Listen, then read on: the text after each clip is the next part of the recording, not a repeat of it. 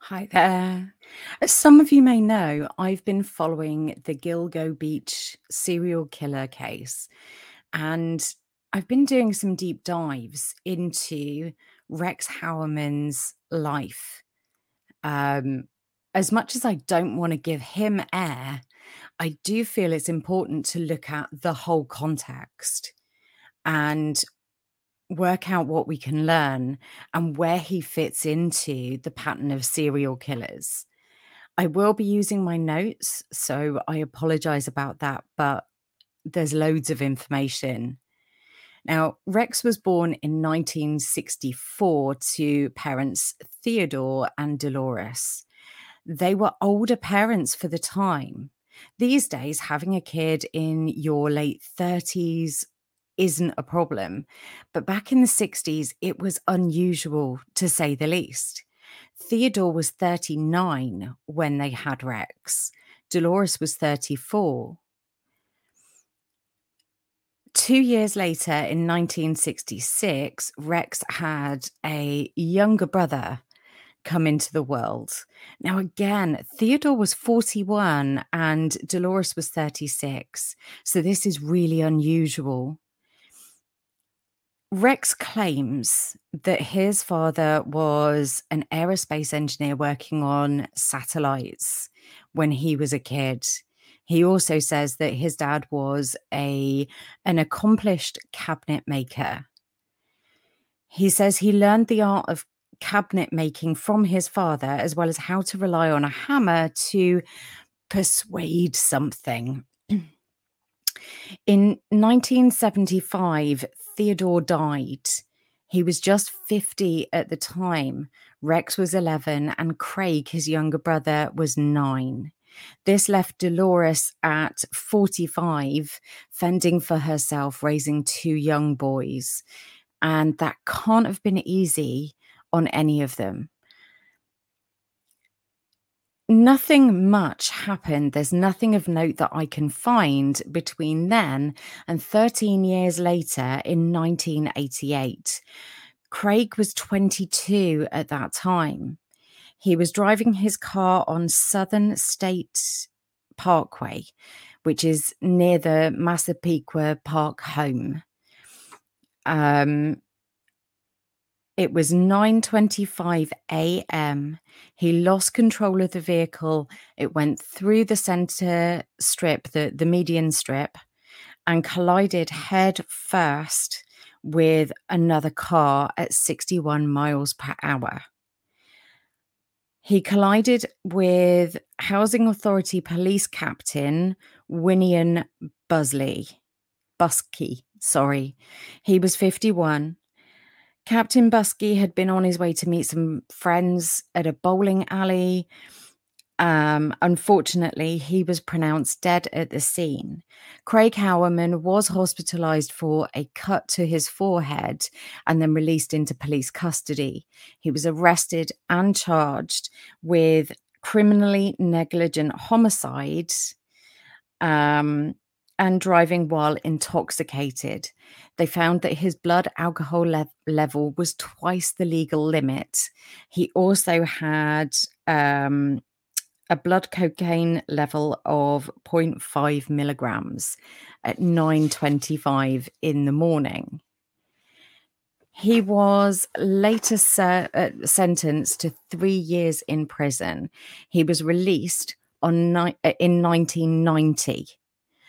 Now, during the time he was in prison, Rex met and married his first wife, Elizabeth Ryan, who was a talented tennis player. Craig moved at some point after this to South Carolina. Meanwhile, Rex had children with Elizabeth. There's no record that I can, or no public record that I can have access to say how many children they had, but it was a very short marriage. During that time, in 1994, at the age of 30, Rex started his architectural firm and bought his family home from his mother for just under $200,000. So at that point doing pretty well in early 1990 to be able to do those things. But by 1996, he and Elizabeth had divorced. She had won sole custody of their children and moved to the UK. Rex, by April of 1996, was married to his second wife and soon to be ex-wife, Asa Ellerup. Asa is Icelandic. She had been in a relationship before and brought with her to Rex Heuermann's Massapequa Park house her young son, Christopher, who was 6 at the time. A year later, in 1997, Asa and Rex welcomed a baby of their own, Victoria. Victoria is a talented artist and ended up working with her dad at his architectural firm. Very little is known publicly about Rex's personal life from 97 until his arrest. One of his neighbors has known him since they were kids. They both moved into the area as children, grew up there, and bought their house from their parents. So that doesn't seem to be out of the ordinary for the area. She says that they didn't really interact. They said hello to each other, but otherwise really didn't know each other well. Christopher is much better known in the area. He's known as a really friendly, really outgoing guy. He has special needs, but that really doesn't get in his way of walking the dog and saying hello to anyone who will talk to him. Now, there isn't a lot known about Rex's friendships in that time. He was a little bit of a grumpy person, I think is the best way to phrase it. He was a little bit distant. Some of the neighbors have sent care packages to Asa and Christopher and Victoria, who all still live in the house. On returning after the search warrants were dealt with and the police handed the house back, they found their already cluttered home turned upside down. Nothing was in the same place. The police have no responsibility to put things back the way they found them. They can, if there's any damage or anything else like that, you can apply to be reimbursed for that damage, but it leaves it all on the family to have to deal with. Nothing was in the place they left it. So for a family who have just been told that their husband or father is suspected of being the Gilgo Beach killer, to then also find everything in their house upside down. The bathroom floor was ripped out and literally half a bath was taken. It is not easy to go home to that. And you're constantly reminded of this search and what happened. According to Asa, the children cry themselves to sleep and don't feel human. They must be questioning being genetically linked to this guy and going backwards and forwards between he's my dad and he could be a serial killer. And that's devastating. Rex's mum, Dolores, is still alive. She's 93. And again, if she isn't suffering with dementia or anything else like that, this must be incredibly distressing to her, knowing that accidentally or not, both of her sons have taken lives. And I can't imagine what that feels like. Rex Heuermann was arrested on the 19th of July. sorry, 18th of July. He appeared in court on the 19th of July, and apparently Asa was there with him. However, after that court appearance, she started divorce proceedings and was seen delivering those papers to the courthouse.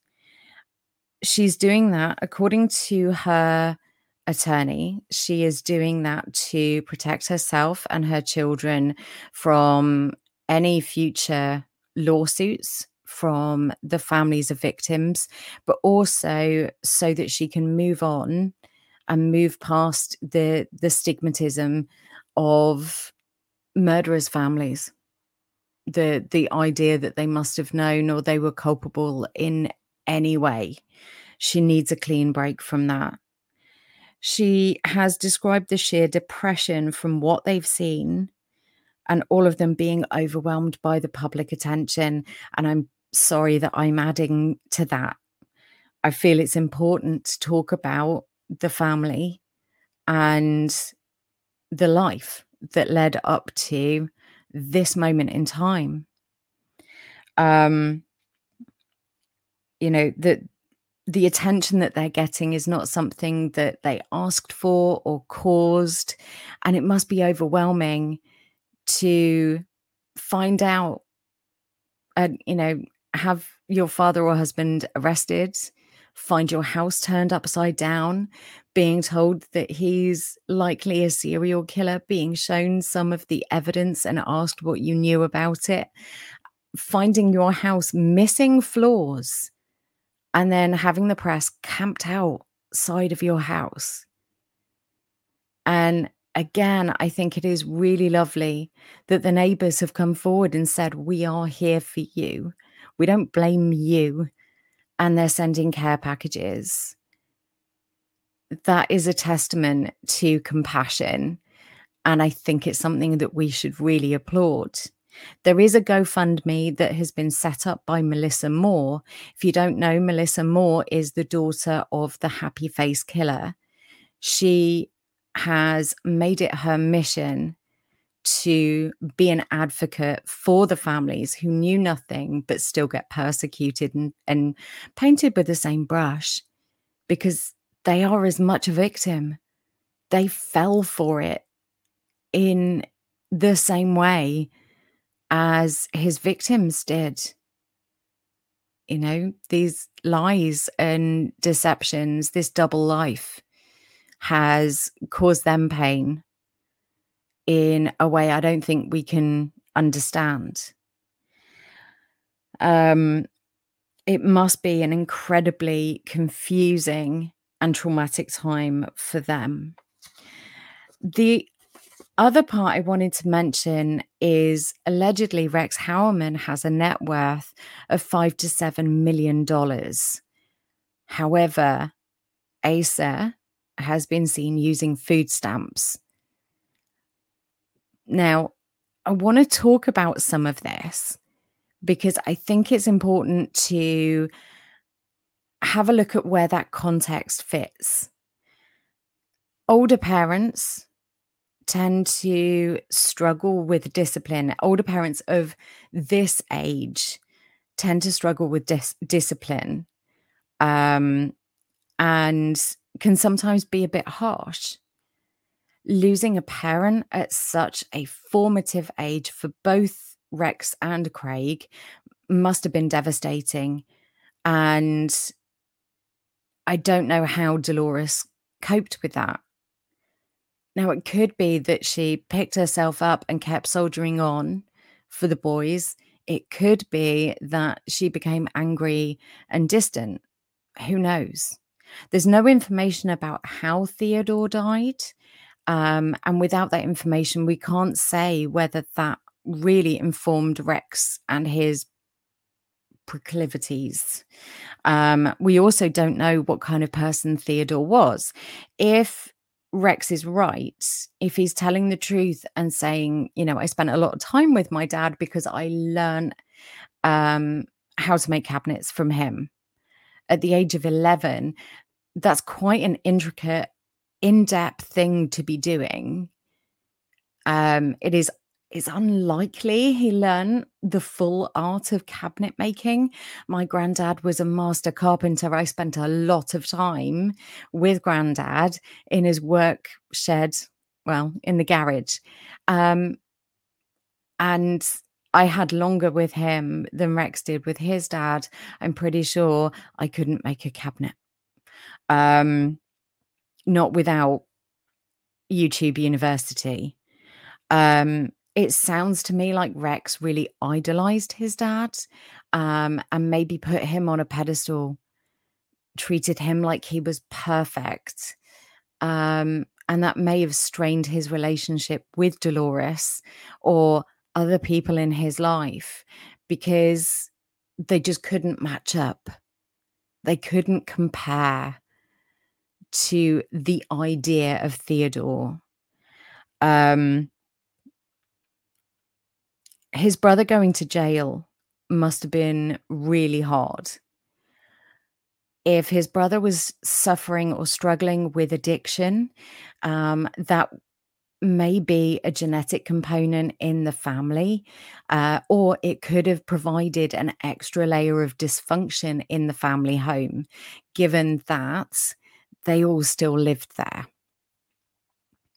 Um, his brother being in prison, it looks like Rex kind of moved on and started the adult phase of his life. If he met Elizabeth Ryan and was able to form a relationship and get married. We don't know the details of their divorce or what led up to it. However, her receiving sole custody tells me that there was something dysfunctional in that relationship. The fact that she was able to bring them to the UK and live here for most of her adult life. I know she is back in America now. I don't know about any, children, how many of them there are. But that does say that there was a dysfunction there. And with her being a tennis player and ambitious, that sounds like there was a disconnect between what they expected from their marriage and what they wanted for themselves. Craig moving to South Carolina, not only do we know that Rex had ties to South Carolina, he owned property with his brother, but also him moving away may have been a stressor. With that, followed by a divorce, that may have been a stressor. We don't know how he met Asa, is the other thing. Is it possible that Rex was already seeking the comfort of other women, either paid for or not, and Asa was in that bracket? Who knows? It's all speculation, but I think there's something there. The fact that there is very little known about Rex between Victoria being born and his arrest makes it sound to me like he was deliberately living a quiet life. And it wouldn't surprise me if he is the Gilgo Beach killer, that he started killing around 97, 98. The reason I say that is all of that stress, his brother being put in prison, his brother getting out of prison and moving away, and then, being married, having children, getting divorced, buying, setting up a business, buying a house, getting divorced, and then getting remarried. All of these things in quick succession are incredibly stressful things for anyone to go through. Let alone someone who seems to be a psychopath. It would be interesting to find out if that's true. But certainly him starting to act on his fantasies around that time would make sense to me. based on what we know about other serial killers. Um, Now, Rex is comfortable in prison. He's fitting in really well. He's a model prisoner. He is enjoying the routine. And that is normal, again, for this kind of serial killer, if indeed he is the serial killer. This is pretty standard. Um, Most power control killers like to then relax. Prison is easy for them. They don't have to make any decisions. They're not put in a position of temptation. They have everything controlled. And because they don't have the same way of feeling emotions, they can kind of switch off anxiety or annoyance for the most part. BTK, Israel Keys, these type of power control killers all really fit in prison. You know, the guilty sleep is, I don't know whether you've heard that, but the guilty sleep, when you put someone into interrogation, if they are innocent, they're more likely to be agitated and not be able to rest and everything else. You put someone guilty into an interrogation room and leave them long enough, they'll put their head on the desk and have a snooze. It's relief. It's relief that it's over. And we see this over and over again with this type of serial killer. Who knows what is going to happen at trial, what kind of deal Rex might try and strike. It's going to go one way or the other. It is either going to be guarantee me the death penalty and I'll tell you everything, or guarantee me you won't seek the death penalty and I'll tell you everything.